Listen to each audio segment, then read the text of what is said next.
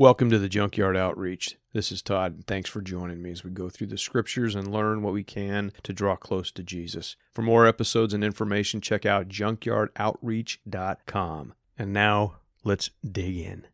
2 Chronicles chapter 33, verse 1. Manasseh was 12 years old when he began to reign, and he reigned 55 years in Jerusalem. And he did what was evil in the sight of the Lord, according to the abominations of the nations whom the Lord drove out before the people of Israel. For he built the high places that his father Hezekiah had broken down, and he erected altars to the Baals, and made Ashtaroth, and worshipped all the host of heaven, and served them. And he built altars in the house of the Lord, for which the Lord had said, In Jerusalem shall my name be forever. And he built altars for all the host of heaven in the two courts of the house of the Lord. And he burned his sons as an offering in the valley of the son of Hinnom, and used fortune-telling and omens and sorcery, and dealt with mediums and with necromancers. He did much evil in the sight of the Lord, provoking him to anger.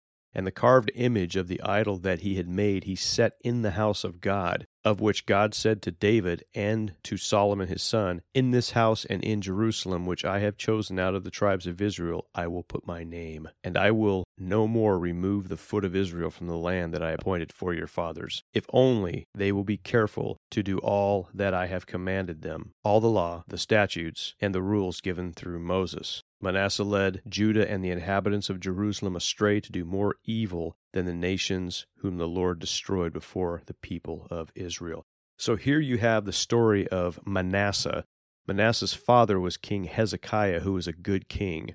And Hezekiah was the king of the southern tribe of Judah in the time when the northern tribes of Israel had split like a civil war years earlier, and the northern tribes had maintained the name Israel. Well, they went astray, they went into idolatry, they forsook God, and God ultimately took them away. And the southern tribe of Judah, although they had some good kings, wasn't that much better, and ultimately would be taken to Babylon in captivity. That's known as the exile. So before that happened, you have this story of Manasseh. Now, King Hezekiah was going to die, and in his day, the prophet Isaiah was ministering in Judah. Isaiah was one of the greatest prophets of all time, and Isaiah was on really good terms with Hezekiah, and Hezekiah got sick, and he was about to die, and Isaiah came up and said, the Lord says you're going to die, get ready. And Hezekiah then cries out to the Lord, and God says, okay, I'll give you 15 years of life. Hezekiah was healed, and he lived another 15 years. In that 15 years, he had a son named Manasseh. Manasseh grew up with a godly father, a godly king. He grew up with the influence of the prophet Isaiah, whom Manasseh would later murder, and Manasseh went off the rails big time. So he did all these things as king that were absolutely offensive in God's eyes. God denounces him. God ultimately takes him into his own exile to Babylon, where Manasseh repents. We'll pick that up in chapter 33, verse 10. The Lord spoke to Manasseh and to his people. That tells you right there that God's speaking to Manasseh, but they paid no attention. That's a sad state of affairs when God is speaking to you in your wickedness, and you're like, I don't want to hear it. Don't bother me. Verse 11, Therefore the Lord brought upon them the commanders of the army of the king of Assyria, who captured Manasseh with hooks and bound him with chains of bronze and brought him to Babylon. Now, the thing that the Assyrians were known for was their cruelty. That's the story of Jonah, if you're familiar with that story. God tells Jonah to go to Nineveh, the capital city of Assyria, and tell him that, hey, judgment's coming. And Jonah's like, I ain't going over there. No way. Those people are evil. And so Jonah runs away, essentially, and God ends up getting his attention, and he goes into Nineveh really bummed out because he does not want to see the Ninevites or the Assyrians saved. He wants to see them judged. He calls for repentance, and they repent. And then he gets mad.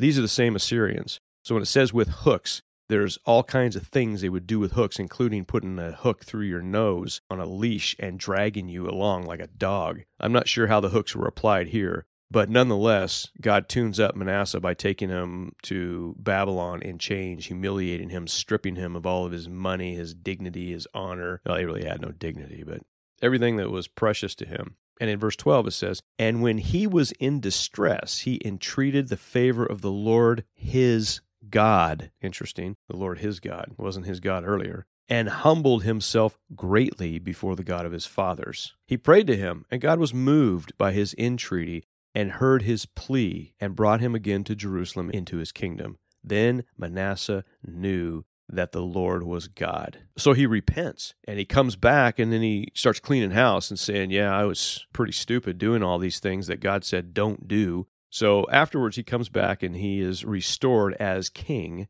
and he took away the foreign gods and the idol from the house of the Lord. I mean, he's putting these pagan images, these images of other religions that are offensive to God, he's putting them in the house of the Lord. It's bad enough that he and the people are worshiping these things, but he's actually bringing them in. So he takes those out. He threw them outside of the city. He restored the altar of the Lord and offered sacrifices of peace offerings and of thanksgiving, and he commanded Judah to serve the Lord, the God of Israel. So he's like, look, I'm the king. I have had my eyes opened, and I command you to serve the Lord. Nevertheless, the people still sacrifice to the high places, but only to the Lord their God. So he had a positive effect on the people. It is really good when your leaders are humble people who trust God.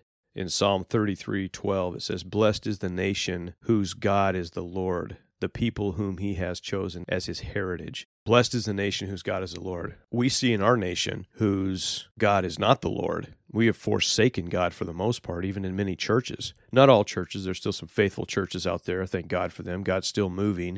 He's still saving people. He is the same yesterday, today, and forever. But blessed is the nation whose God is the Lord. That means the blessing of God comes upon that nation because of his protection. When people are obeying God, then what happens is you have a society that is godly. And a godly society that we do not have. We have an absolutely wicked society, very much similar to the time when Manasseh was ruling. We have a society that has rejected God, but that doesn't mean every one of us. In the lives of people that choose the Lord, you see the God of Israel come to life in their lives. You see the same thing that happened to Manasseh. And that may be you. You may have been wicked, doing all kinds of stuff, and God's finally like, you know what, I'm done. I spoke to you, and you ignored me. Now it's time for action. And then you're locked up. All kinds of things are happening to you that are bad, and you cry out to God, and he listens. He doesn't have any obligation to listen, really, but he does because he's good, and he loves you.